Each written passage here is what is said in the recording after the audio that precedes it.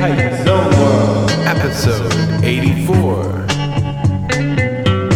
Featuring R.M. O'Brien. Let's go in.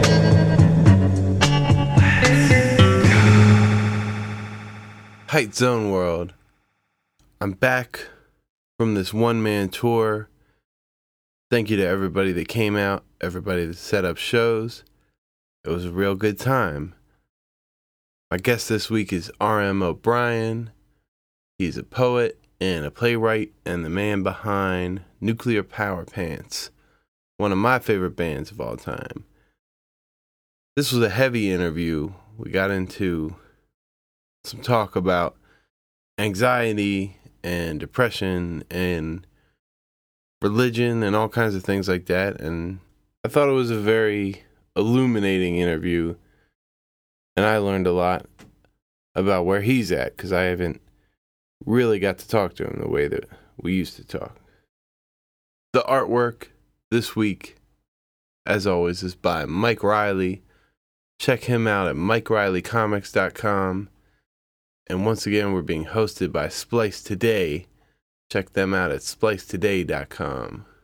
Let's go in. I had a lot of fun as a kid in Oswego.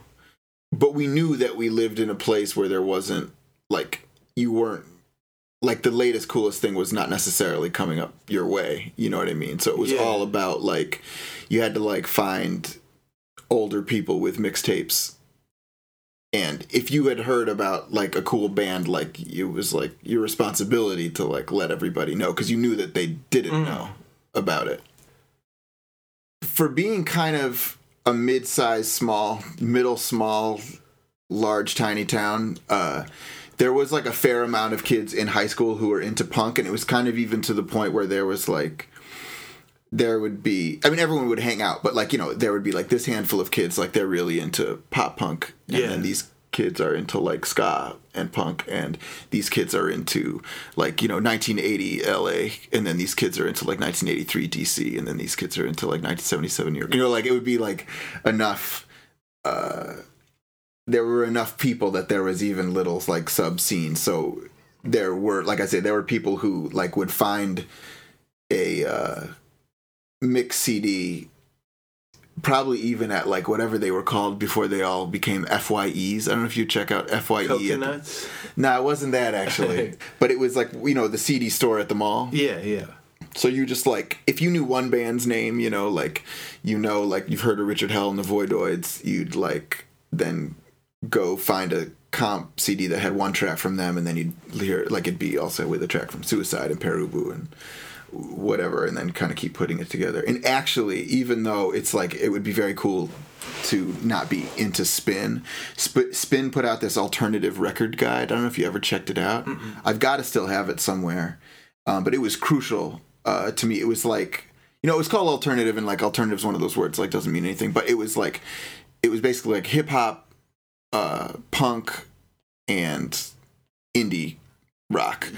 And it was just like, so it was crucial if you're growing up, like, in Oswego. So if you listen to the Dead Kennedys, you'd, like, check out this entry in this, like, alternative record guide on the Dead Kennedys, and then they'd be like, oh yeah, like, you know, Negative Trend and, like, Flipper are sort of this, like, associated act. And so, you know, you could even be, like, the most tenuous connection. Right. And then you'd be like, okay, I've got to, like, check out Flipper, and then you'd get there, and then, you know, like, it would keep kind of connecting this, like, web of groups, and then it would just all be about, like, buying these CDs, like, ordering them, like, sight unseen, just, like, being like, I've got to get something from television, I've got to, like, get the, you know, this record. And it was just like, there was a period of a few years in high school where I felt like finding music was so easy. Like, every single record that I bought without listening to was, like, life-changing.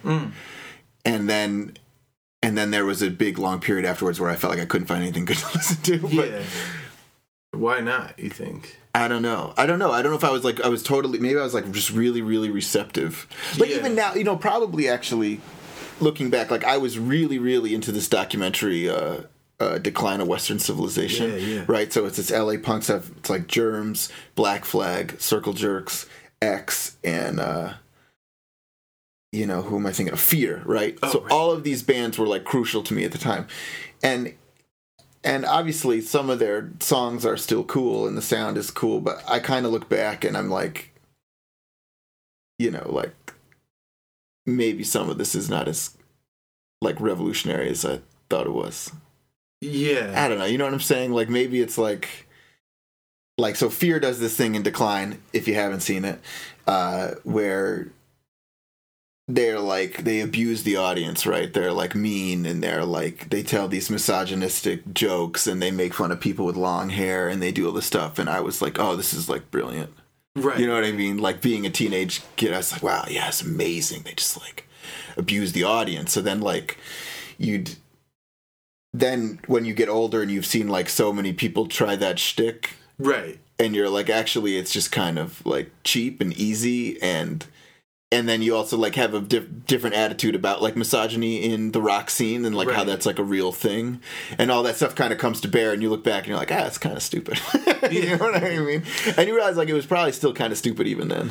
There's such a difference between watching it on TV and being like, yeah, they're getting like those guys. Yeah, exactly. Like, if you were there, being in the audience, you're like, oh, this sucks. Right. Yeah, totally. Because I know you guys did bands from like an early age. Like, was there a point where like you felt like your band started to be like unique? You know what I mean? Yeah, I don't know. Like I think that we all got better at that in college. I felt like in Oswego, like growing up, there were some good musicians in Oswego, and there were some good bands.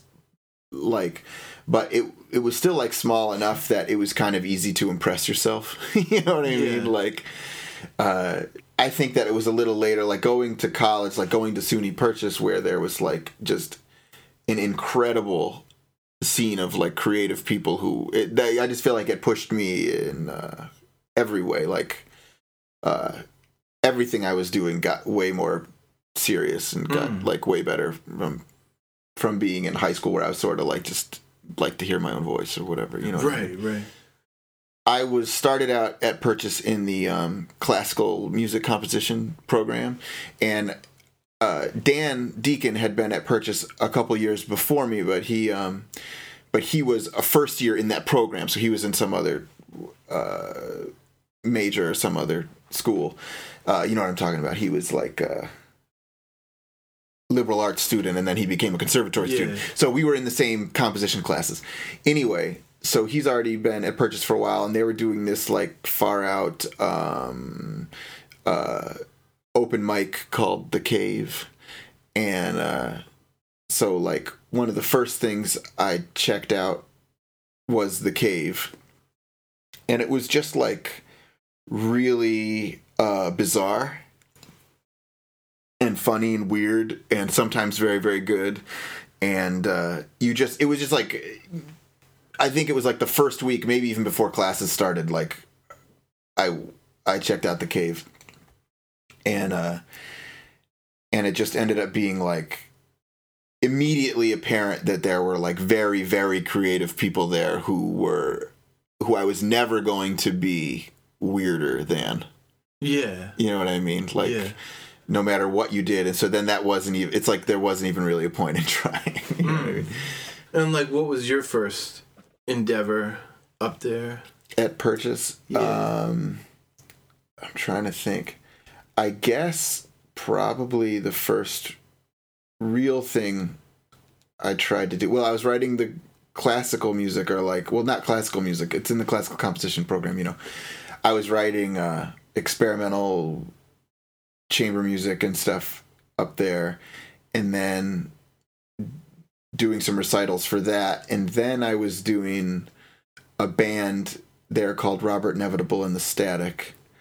And so that was probably like the first serious thing I did there. And then a little bit after that, it started Nuclear Power Pants there. And then those were the things that I did like for the rest of Purchase. Did the two bands sort of like become one band? Well, it was, in one sense they did, because it was like, so I would do the Static, and I was like very precious about that band, And I was like, this is gonna be great.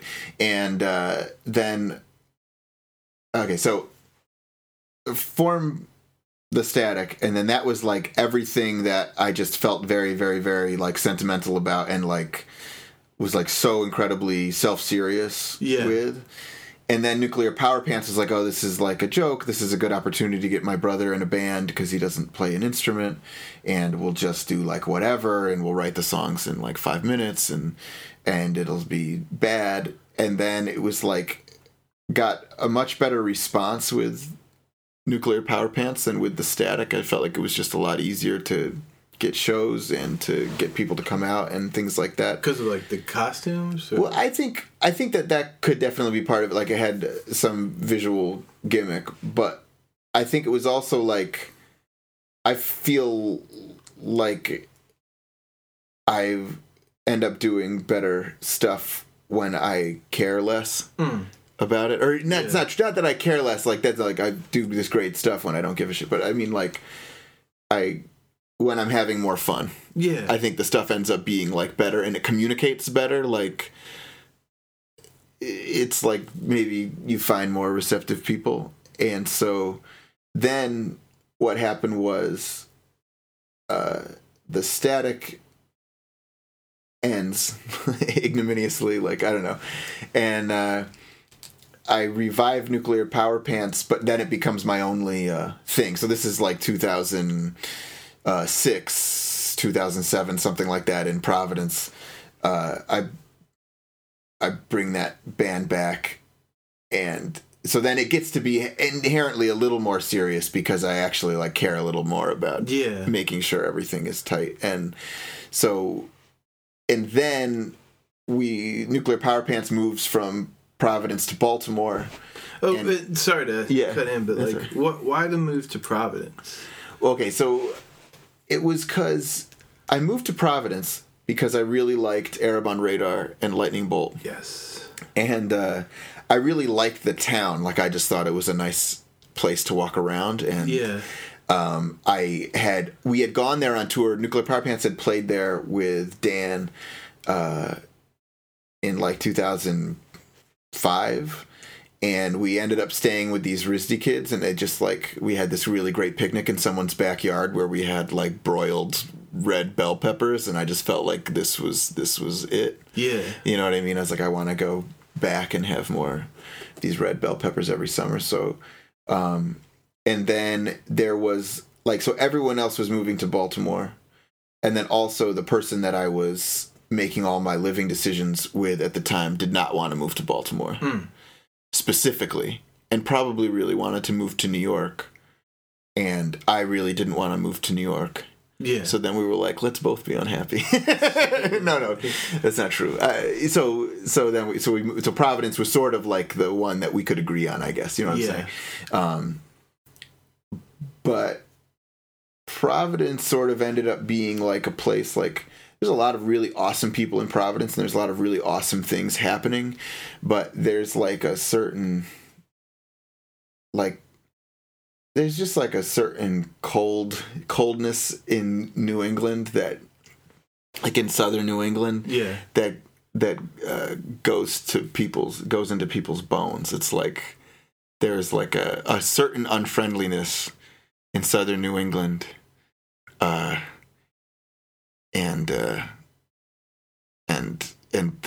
And it's also present in Providence, and so I sort of felt like after a while I was just depressed there. I don't know. I also, it's kind of not fair. I feel like weird saying something negative about Providence when they've been really cool to me, and I also had this like terrible meltdown at this show one time.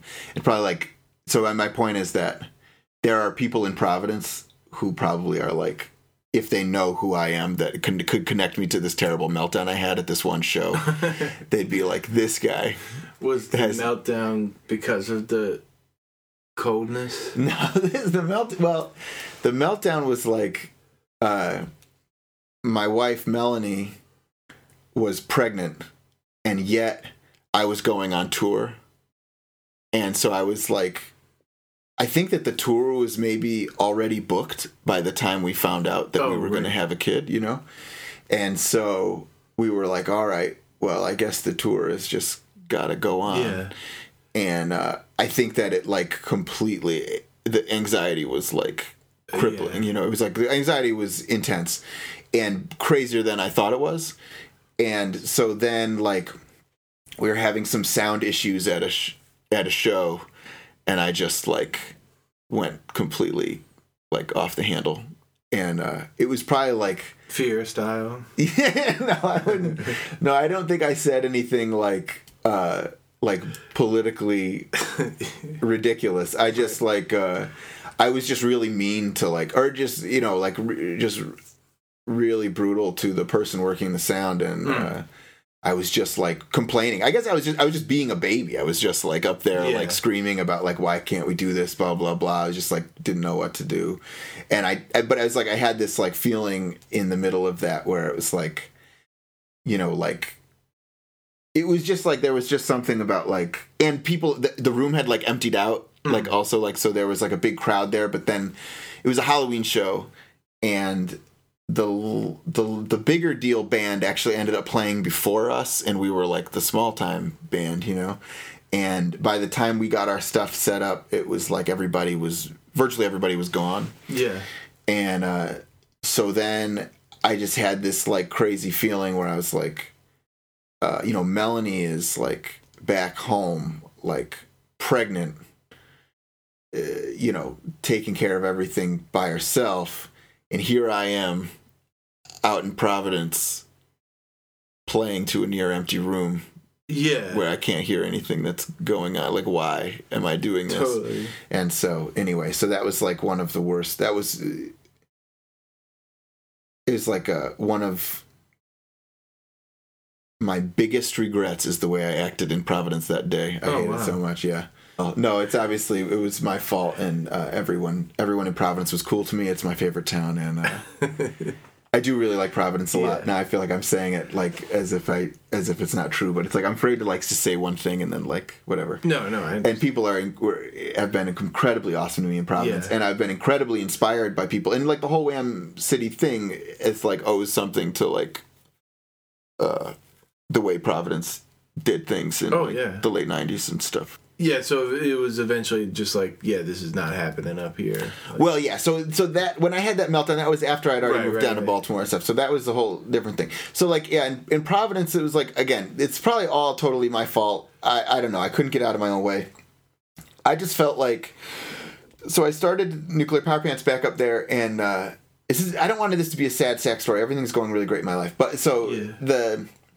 but it just felt like we couldn't get arrested. I just couldn't get a show. You know, we couldn't get anything happening in Providence, and I just probably wasn't feeling very outgoing while I was there either, because there were Providence types that I met like only after I moved out, like that I probably should have met while I was there, right? And just like cool, nice people. But so yeah, I guess I liked a lot of things about it. It had really nice restaurants, and there was a really great library, but I just couldn't make use of like the resources and really like kind of find my way there. So I was only there a couple of years, but and then it was like, all right, I'm going to go to Baltimore where there are a lot of people I know and try something different. So that was like 2008, like May 2008, moved to Baltimore. And then, but doing the band thing there was fun. Well, you know, it's like there were just friends there who just like took us under their wing. Like, I don't know if that's really exactly how I'd say it, but it was just easier to get a show and more people who would be willing to play with us, and people that we really, really liked playing with and really believed in as people and artists and everything. And I think that there's probably like a streak of, I don't know. I feel like I don't know.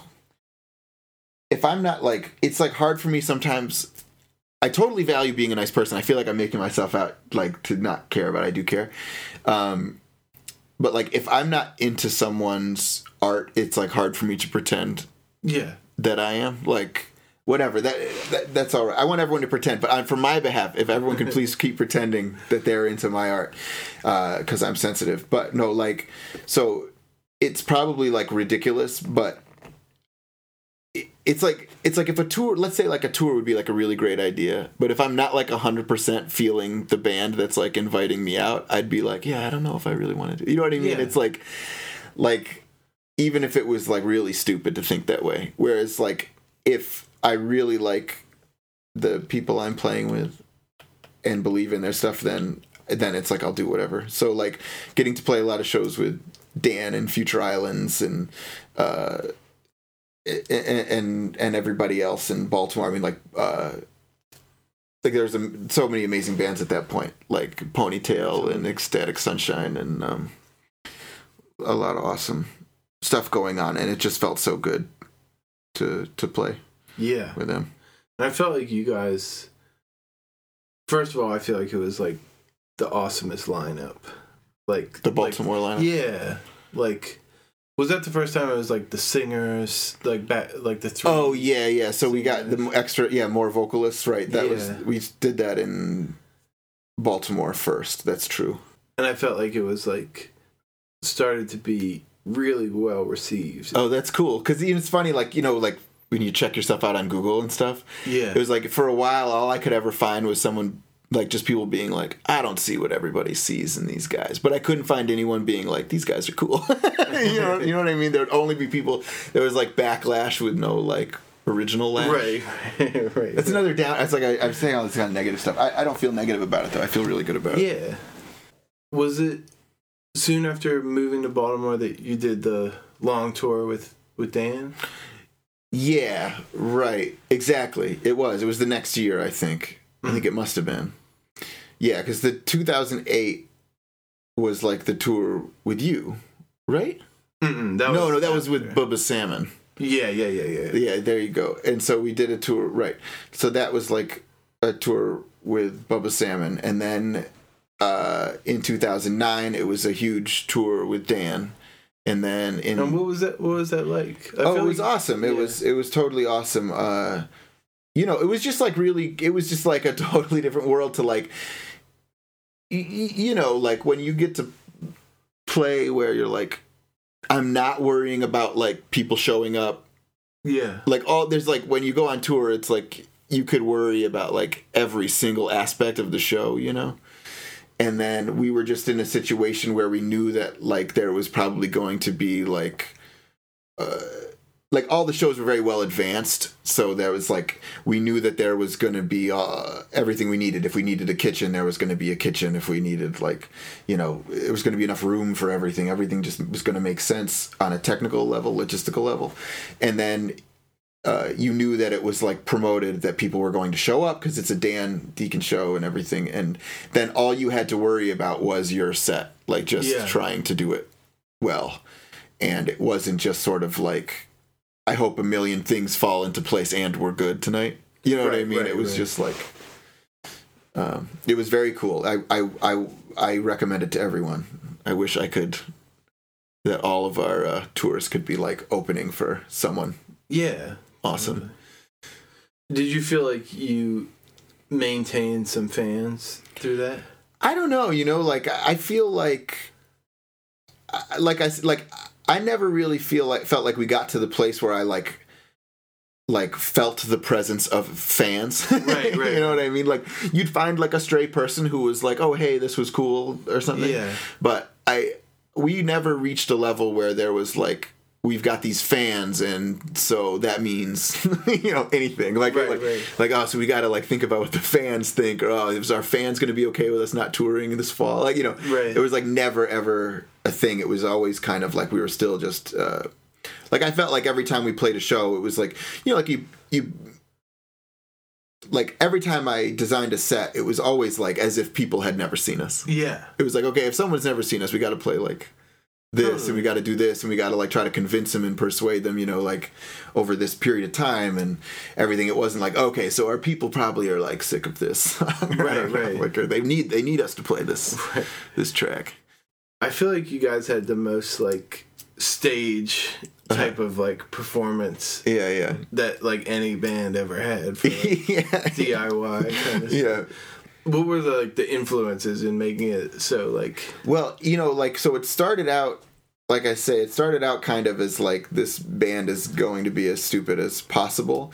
Plus, Ben Fergal, who's an artist and a musician in Philly now, he was at Purchase, and he was a founding member of the band. So, like, he was designing the heads, and he was making a lot of, like, his art at the time included a lot of these, like, minimal monster shapes. Yeah. And so the original heads were like him making three-dimensional versions of his monster art. And so a lot of that visual stuff was from him, and probably the blacklight sensitive concept was from him. Yeah. Because he would use that in his like art shows. Right. Would use blacklights and things. So that was like all him in the beginning, and then, you know, it was just sort of like first idea, you would just go with it. And so like we're like, oh, and we'll be like, you know, tied together. We'll be like, you know, conjoined. And it's like, okay, so we're conjoined. It was like sort of like you make these rules for yourself that then you have to like live with forever, but they had like no thought going into them. Yeah. And then it was just sort of like one of the big problems actually with doing, like, having this big visual component, you know, was that people would say something like, we would get like someone would write about us on a blog, or there'd be like a review, and it would say like they're theatrical. Right. You know, they'd say like it's this theatrical rock band, and it would be like, but we're not theatrical. Right. And like it would like kind of like, I think it was set up this weird disappointment because we would always want people to call us just a costume band. Like we want it to like not act like there's going to be like people would say there's like these theatrics, or someone would say we prance around the stage, or there's like this big thing, and it's like there are bands that do things like like Aquabats would like fight someone, or like Guar would have like a lot of things happening, and we really didn't have a lot of things happening. We just had like a whole bunch of neon like gear, right? You know what I mean? I almost thought it was like the mentality was almost what like a like rock band from like the 50s would be, or something. Just like make it look as cool as as possible. Yeah, well, you know something too, like, and I think that you could, I think you'll totally like get this, is like when you're coming up in the DIY thing, it's like, and Dan Deacon is like the king of this, is that like you're at the mercy of all this stuff. Like you know, you're playing like a community hall, and then you're playing a bar. Yeah. And it might not be like set up right, and the PA may be like awful, and it just may have like a totally terrible vibe.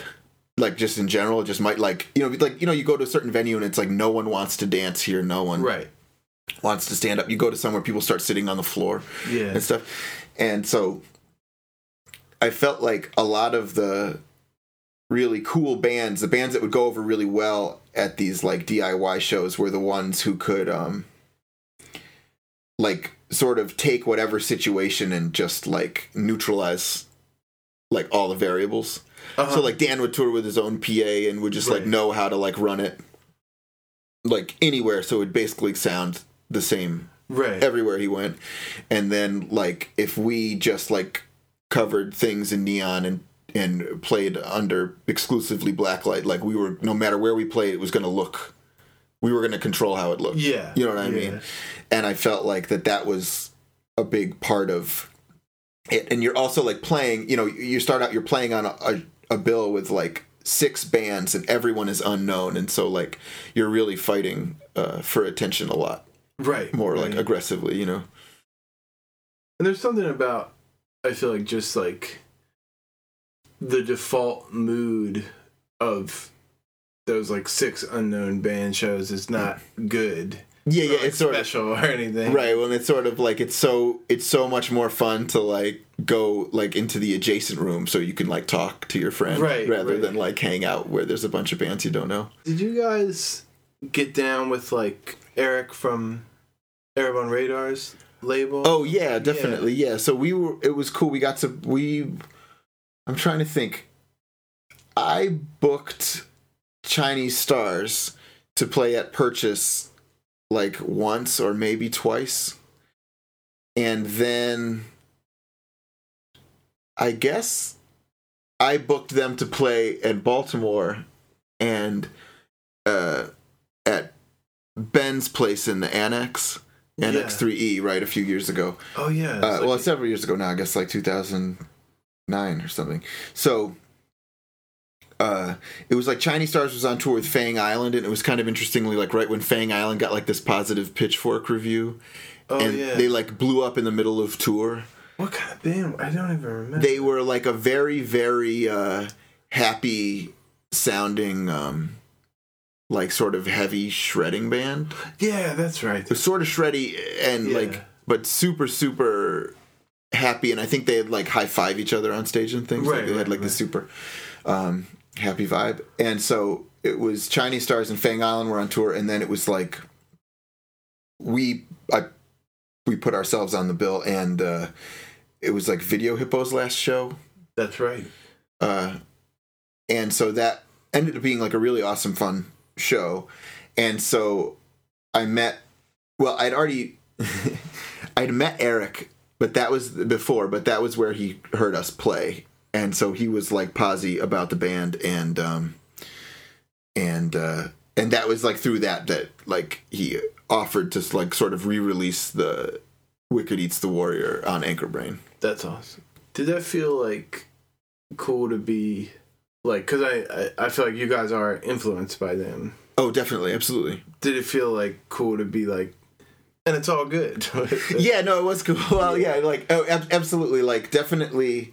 I mean, I think when it comes down to it, we don't like actually sound like Arab or Chinese Stars. No, like, you know what I mean? Right. Like, we're like, if we were trying to rip them off, like, we would be doing a pretty bad job, right, of it. But and and they're like, both those bands are like completely amazing. And of course, like, gotta say that Doomsday Student, which is Eric's band right now, and dudes from Arab and Chinese Stars are like totally awesome.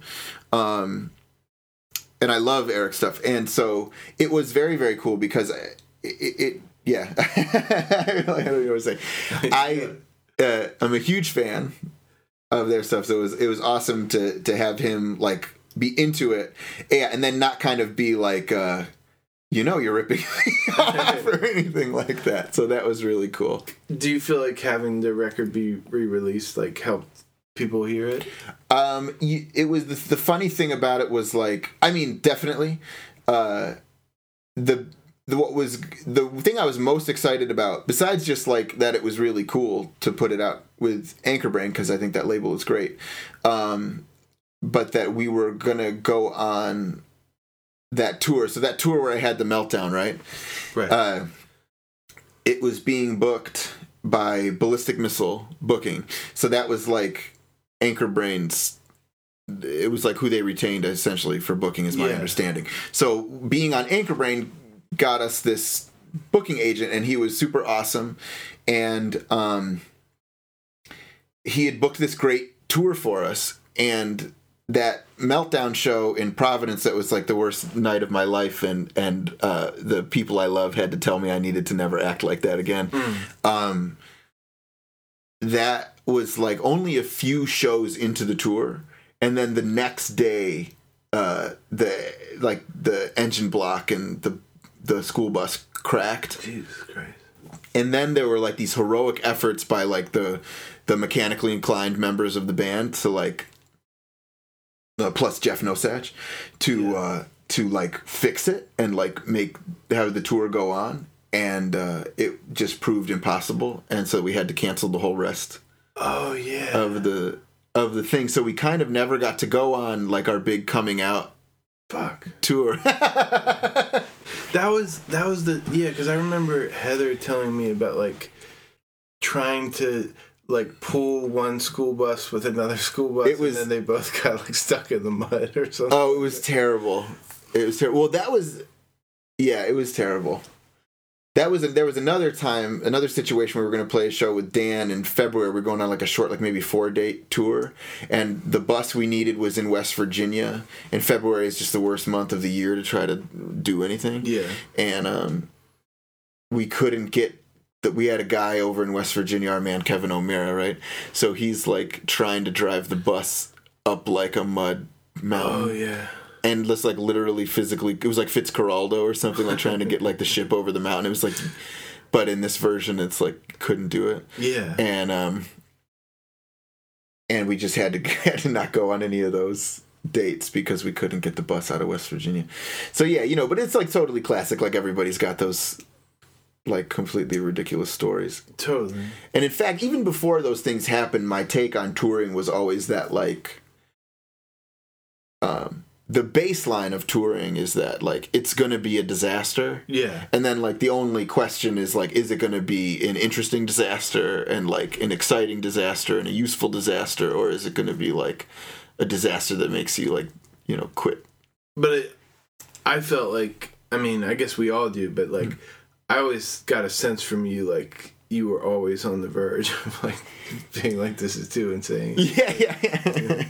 Well, like I just got my own anxiety problems, and it's weird though to like, it's like for a very long time I was like hung up in this point where like I would imagine like stopping music, and it could feel like really, at least stopping like pursuing it, and it would feel like really like a really good idea. You know what I mean? I'd be like, cool, because this means like I don't have to worry about this. I don't have to worry about this. I don't have to freak out all the time. And I don't always like do great on tour. Like I've gotten better, but there'd be times where I didn't really want to go on for more than like 14 days. Yeah.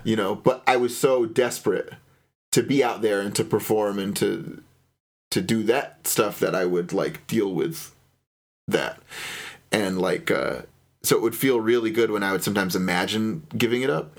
And but then like that idea would also be like just incredibly scary because I didn't know what else I had in my life besides my creative pursuits. Like what I had to like, I'm not like I don't have like, I don't have like any like bankable skills. Like, you know what I mean?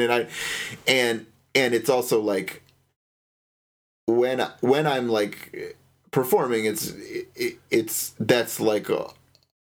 like all I want to do. You know what I mean? It's like it's like all I want to do. So it was really tough, and then it was like really just the transition into doing poetry that made it easier to like not do music so much, because I had something then to put in its place. Do you think also too it's harder when you don't drink or do drugs? Yeah. Well, maybe, like it's just that could be part of it, that I don't drink or do drugs. I mean, I don't know. That's what I like. For myself, right. It's like there's just so many situations where like I'm like the only person that's annoyed now is me because everybody else is like 40% drunk. Right. It's sort of like, it's like when you're going on tour, it's like I'm not like enjoying the skeezy aspects for their own sake. Yeah. But there are like other people who go on tour and they are enjoying that part, like where you're just sort of like hanging out in the green room and people have these great ideas and right. But like, yeah, exactly, right. No, that's definitely true, because really it's like, and I don't even necessarily like going out that much. You learned earlier tonight, I go to bed at like 7:30 p.m. now and get up at 3 a.m. Insane. Yeah, but it's the in Sikhism, it's called the Amrit Vela, that time of morning. So like it's cool because it's like before dawn and you get up and then you do these prayers and it's just like a super peaceful time of day. So the idea is like you start. It is kind of awesome. Like if you can hack it, I'd really suggest getting up at 3, because it's like it's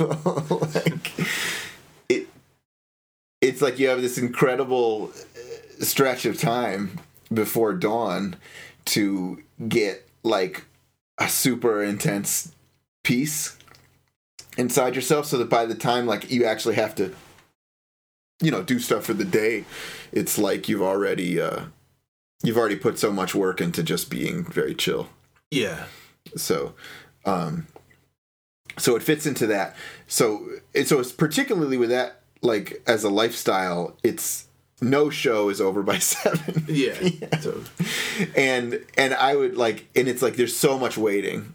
It's like when people are like, oh, I'm thinking of being in a band and, like, you know, being like in a serious band. It's like, well, how interested in like moving really, really heavy things are you? Right. And, like, you know, like, are you down with, like, you know, like moving them through the snow all the time? Yeah. And, like, just all, you know, like, how about sitting around and, like, smelling like cigarettes and, like, you know, it's all this stuff, whatever.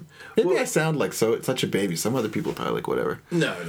Like, this is kind of this stuff I like to address. Yeah. but like, if stopping things felt like this awesome, like, relief in your mind, thinking about it, did it feel awesome when you did shut it down as far as music? Well, it was just hard. Like, it was just such a slow shift from, like, to ramp up the poetry and to feel like that I was really doing something on the level that I was doing in music, like, took long enough where it was like, you know, I mean, I could come up with a million reasons to, like, fret about my life. So it doesn't, you know, like, I don't know, I think maybe if you're an anxious person, it doesn't necessarily change anything. It really change, like, for example, like, now I'm very active writing, very, very active writing poetry. And, you know, we have kids and stuff and young kids, so I don't do as much performing, but it's like I'm getting back into that. But I could be just as crazy now, but really what it is it's like I changed my entire attitude, and, well, I, like, still have my same personality, but I, like, changed my point of view and, like, my whole lifestyle. You know what I mean? Like, it's like, I think I could have done that in a band. Really? Yeah, you know what I'm saying? Like, I could bring the approach I have now, like, where I feel a lot more centered and everything, and, like, and do that in a band. Well, what made you get this new outlook? Well, it was like it was like a crisis. It was like everything kind of came to a crisis where this is super bizarre, and this is kind of dark, I guess. It was as we were waiting, like, you know, maybe we're 4 months out from our first kid being born, from Asher being born. I had this terrible dream one night, and I woke up in the middle of the night from the dream, and I was like, I'd never had a dream bad, and I was still, like, flipping out from this dream, and then I finally made it back to sleep, and then when I woke up in the morning, I didn't feel any better. It was like, because what happened in the dream was that I realized that death was real. You know what I'm saying? Like, and so the idea of, like, mortality just became so incredibly present. To my consciousness, everywhere I went, everything I did, it was very strange. It was a very, very strange way to be, and it was like, I would, like, talk to people on the phone, and so, like, when any kind of loved one, friend, family member, whatever, like, I would, like, hang up the phone with them, and then I'd be like, they're gonna die someday, and I'm gonna die someday. It was like every moment, everything reminded me of it. And then it was like, you know, and obviously it must have had something to do with, like, and here we are bringing this new person into this situation, you know, into the situation of being alive.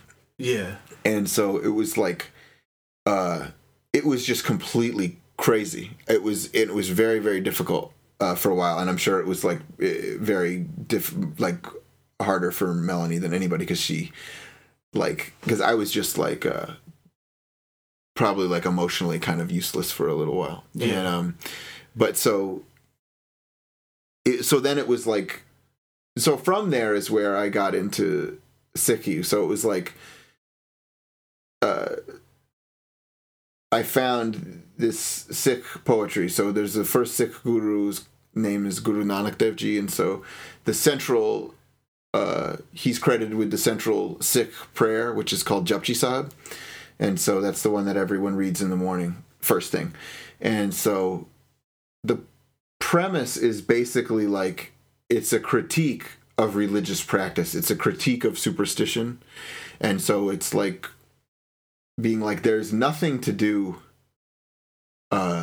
There's no like amount of washing that purifies you, right? There's no amount of meditation that will bring you silence, and there's no amount of fasting that cures your hunger, is how it starts essentially. All you need to do is to connect with this stillness, which is real and always present. And so and you might have heard something like that before from some other past, right? That there is like a oneness, and that this oneness is everywhere. So, but like part of the emphasis in Sikhi is that this oneness has never not existed. And so when you start asking a question like, what's up with death? Like, why is death okay? Like, what's the upside here? How do we deal with this? Yeah. It's like, there might be a more specific answer for different Sikhs, like exactly, I mean, and there are more specific answers in different parts of scripture. Yeah. But there is like a basic answer, which is that none of it's really going to be a problem. One way or another, because anything that was really truly true has always been around. The only thing that could disappear, the only thing that could die is the illusion, just the illusory aspects of the world. So that was the thing that was kind of like what I would hold on to for a while, because it wasn't saying like death is okay because there's going to be this heaven and trust me. It was sort of saying like anything that passes away wasn't permanent. Right. It's almost like, self-explanatory. So that was like the beginning of this new outlook. And then also it fit with, my style well, because it's all based around memorizing poetry, reciting poetry. Like all of the scriptures are scripture is in poetry, and it can all be sung, and it is sung. And so even when it's recited like spoken, it's very specific and rhythmic and musical, and so it was like about really kind of diving into this like amazing visionary poetry, and then using that as a way to connect. So like everything that is just is, and then the only question about what you can do is like notice that. Yeah. You know what I'm saying? So it's like you can't make the universe any greater than it is. You can't make it any more okay than it is, but you can know that it's okay. Yeah. You can keep your mind in that place as much as you can. So that's kind of like what the practice is in a nutshell. There's a lot more to it, obviously, and so you couldn't like, break it down in 5 minutes. But that was the part of it that I found very useful to me. And it was kind of like where I felt like it was all right to go on living. It was all right to never be famous. It was all right to whatever. Yeah. You know what I mean? To try to do the right thing and live well. Did that kind of happen at the same time as moving up here too? Or around the same, right? So, like when people like convert to a religion or whatever, it's like it's always like a super slow process. So like what happened when I was in the middle of this crisis is I found this one central poem, Japji Sahib, and I like reached out to some people like Ami Dang, Oh yeah. Ami. So she was very, very helpful at first. So she's Sikh, and she like just kind of showed me around a little bit. And but like, so at first really it's not like I was a Sikh at first. I just was like someone who was super interested in reciting these poems. Yeah. And so I would like have this to lean on like for a while, right? So that was say like 2010, 2011. And then we moved up here in like February 2013. So it was like, like that was maybe when I was like identifying as a Sikh, you know, like by that point probably. But at that point, actually, I had started growing my hair long, and I was like kind of waiting, thinking that, you know, like when it gets too long that I can't put it in like a bun under this hat, I'm gonna tie a turban. But then I got cancer, and so I had to go through chemo and lost all my hair, so it set back my my turban plans by like a year or whatever. So, and there was a gurdwara around here that I in Syracuse that I was like too embarrassed to go to when I was like in my reptile phase of hairlessness. Yeah. Talking right now, it's striking me how many like crazy changes have gone down in like very recent. Yeah, it's true. Do you feel like the religious stuff helped you with the cancer and everything too? Absolutely. I mean, the cancer was nuts. I'd say though, like, it's like, to be fair, it's like the biggest thing that helped me with the cancer was Melanie. You know what I mean? In the most like real, actual way, of course, practical way. But for sure, I mean, I had already found Sikhi by the time that the cancer hit, but I still went super low during the cancer. It's like the chemo is just like, so I got diagnosed with testicular cancer, and the chemo regimen, like, I'm not saying I would even want to trade it for some other chemo regimens, because so some people do something where it's like maybe every 2 weeks you go in for one session, and so you end up having like a good weekend, a bad weekend, a good weekend, a bad weekend, and like up and down like that for a huge period of time. Mine was like on a 3-week cycle, but it would be like 5 days a week, like every day for 5 days, and then 2 weeks, they're called the off weeks, but you still go in one day those weeks, and then you go back in for 5 more days a week. So like however many cycles you do it like that. You do a 5-day week, and then you do 1 day and 1 day. So I went through 2 cycles, just 6 weeks, but time really slows down. Like the nausea gets really crazy, and then you end up being on like 4 or 5 anti-nausea medications at the same time, and it builds, right? So like first you just like feel crummy, right? And then it kind of goes on, and then you start feeling so bad it's like gets to be an issue because you can't really keep food down. Yeah. And so by then it's like you could maybe get this like steroid to try to kill the nausea, and it might work. Like it might work pretty well. But then anytime that I'd had to take the steroid, I like couldn't sleep, and I would like stare at the clock, and the minutes would go so slow, and I still felt so bad. I like kind of couldn't read or do anything, and it would like, so 4 hours while taking the steroid for the nausea would feel like, I don't even know how long. I mean, it would feel like 100 years. It was unbelievable. So that was like very bad, and it was really crazy. I owed all these people manuscripts. So like I had to finish this play that Mason Ross was going to direct. Right. And I had to finish this poetry manuscript that Alejandro Ventura was putting out under this like Cars Are Real imprint. And then I get the cancer, and I go through the chemotherapy, and then coming out of it, like I really seriously couldn't edit this stuff. I couldn't finish these projects very well. Like sure. I couldn't figure out what made something interesting anymore. Like in a very, very basic way, I didn't really get what made writing interesting. I didn't get what made art interesting. Yeah. I didn't like anything that I was dealing with. So it was like, but I knew I had to finish this stuff. Like, so it was sort of like, and you know, Melanie, again, like it's so tough.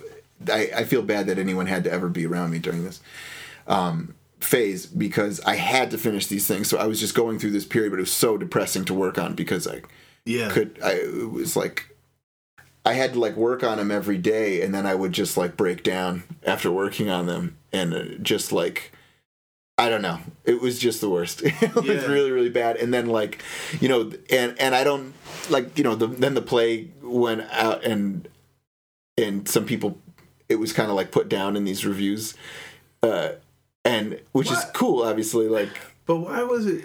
I didn't understand that. It was like, I mean, we talk about stuff like this all the time, but like, why do people do a bad review of a thing that's of like a totally unknown, incredibly obscure? Like, here's a thing that you've probably never ever heard of. Yeah, and now you know about it, and you know that it's bad. yeah. I don't know. Like, I felt like it was a pretty harsh review. Yeah, it was a crazy review. I actually had like a weird theory about the guy who wrote that really negative review, because he wrote this Springsteen 33 1/3 on Born in the USA. And I did this lecture on Springsteen one time. Right. And I basically was saying like Born in the USA was not the boss's best, and it was kind of like unfortunate, and it was like the stuff that he did before Born in the USA was better. And just in case the boss ever listens to this, I don't want to say anything too negative about Born in the USA. I'm a big fan. But and there was a man at the lecture who afterwards was like, I love Born in the USA. And I was like, oh, I guess I kind of trashed it in the thing. And he was like, yeah, man, I think it's his best work. And it was kind of like this weird tense moment. So then I wonder if it was this guy. It could be. And that maybe, I mean, I'd like to believe, I guess, that it was beef. I shouldn't talk about this guy. I don't know. I don't know this guy. He's fine. He can, I mean, you know, like, it's not his fault that he didn't like a play, you know. Yeah. Whatever. It's fine. But did you, because of the situation under which you wrote it, did you have like doubt, like maybe absolutely whack? And these really cool people, like, I was so prone to doubt. It's hard to explain. I mean, anyone who goes through it, like, it's like a thing that people go through, depression, right? Depression and anxiety, like, so there's actually a million people who could totally understand what I'm talking about, but if you don't experience it yourself, it's just like, it's just very, very hard to like explain, because as you're talking about it, you're like, this sounds like I'm kind of describing like nothing, but it was like ruining my life. It was all encompassing. So whatever. But you know, obviously, like you have the downtimes, and they suck in and of themselves. But there's a saying in Sikhi that's like it's essentially like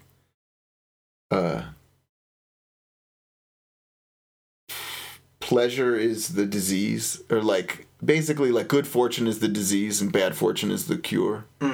And so it's like this idea essentially that like if you go through life where like everything's just fine, you may never have like a moment to like sit and think and question and like investigate what's going on, and you may never like find that seriously still center point, you know, like, so those are like all these insane things obviously are like the things that brought me to like realizations and moments that are like completely amazing, and I feel very, very lucky to have. So you know, but like looking back on these times, they were really crazy. And there was like, I actually started feeling so negative about that play that I, not of what the people who put it on. Mason is like an amazing director, and everybody who did everyone who acted in it was like totally awesome. But I felt so funky about the script that like this really cool group of people in Baltimore were talking about wanting to like maybe put it out like as a book. And I was like really psyched about the idea, but I could just never like be like, I was like, it's not done, you know, like I gotta like fix problems with it, and then I like just like couldn't do it. I couldn't deal with it. Did you have a point where like, you know, after this super tough time, like with writing, where you were like, now I'm like back in the saddle? Yeah, definitely. I mean, like, definitely. It was super slow. But like, if this could be, I feel like this, if this podcast is useful to anyone, maybe it'll be useful to somebody who's dealing with this, and I can just be like the it gets better person. But it is totally like possible to be a serious screw up in every emotional way, and then like fight out of it, and it's definitely possible. So like it it just takes an incredibly long time of like trying to change how you think, you know, because it's like what you just end up with these mental habits, you know, like every time a certain thing happens, you get the thought like, oh, it's because I suck or something. That's just like, that's just like, now it's like an ingrained reaction. Yeah. You know what I mean? And so like, it's just going to be slow to stop doing that. And what are you changing it to? I'm changing it to more like, so, you know, like maybe people who aren't down with religion, maybe this sounds weird, and I'm totally cool with people who aren't into religion, but like, it's more like, well, my stuff may not be good, but like, why should it be? Like, yeah, almost, you know what I'm saying? Like what makes me so special that my stuff should be amazing, or that I should be lauded? I guess really, like, I want to work really hard and make my stuff good, but and so that's one of the things, is sort of just like trying to really think about what humility means, and it sort of means that like you don't get to be treated like a genius in a world of 7 billion people. Right. You know what I mean? It's just not something you ever deserved, you know. And the other thing is a friend of mine, Farley Elliott, is a good poker player. And you know, if you first start learning to play poker, a lot of people will tell you like, play really tight, and that means if you've got just so cards, don't stay in. You know, like only stay in with very good cards. Mm-hmm. And so after playing for a while, his attitude changed from that like point of view to saying like, the problem with only staying in is if you have really good cards is that usually no one has really good cards. So if you're out and someone else stays in, like they're going to get it. Yeah. And so I think about that a lot too. Like sometimes I think like, well, you know, like maybe my poetry isn't like the greatest thing ever, but there's a lot of stuff that's not the greatest thing ever, and it still has like a place. Yeah. You know what I mean? It's like other people are kind of coming with stuff that's not the greatest thing ever. Yeah. So why should I sit out? I have no idea what this is coming off like. I think it's coming off real cool. Cool. I feel like we're kind of at the present day. Yeah, sure. Is there anything else that you feel like mentioning? Yeah. If you like this, like, you know, ride through depression. I probably sounded like someone who's like very, very unstable. I don't think of myself that way. Maybe I am. I don't know. Anyway. Not at all. So I've got this poetry manuscript called Your Skull a Cathedral, which I'm shopping around, and another one called All This Was Instantaneous, and I'm doing these English translations. Oh, well, something I didn't mention, just as like a whole part of this whole thing, is that I ended up going to Punjab. So part of this whole like Sikh journey got me like translating a lot of this poetry into English, and so I ended up going to Punjab. I went to Chandigarh, which is, you know, someone might tell you it's not technically in Punjab, but it's in Punjab, and learned Punjabi, which helps translating this Sikh stuff. So that was a thing I've been working on a lot lately, is working on translating poetry of the Sikh gurus, and then also of this famous Sikh poet by Nandalalji. So I'm also like kind of trying to see what I can do with those things, or who wants to put those kinds of things out. And that's it. You can't Google it because it doesn't exist yet. Cool. Well, thanks so much, my man. Hey, thank you very much. I appreciate it. Yes. We'll see you next week.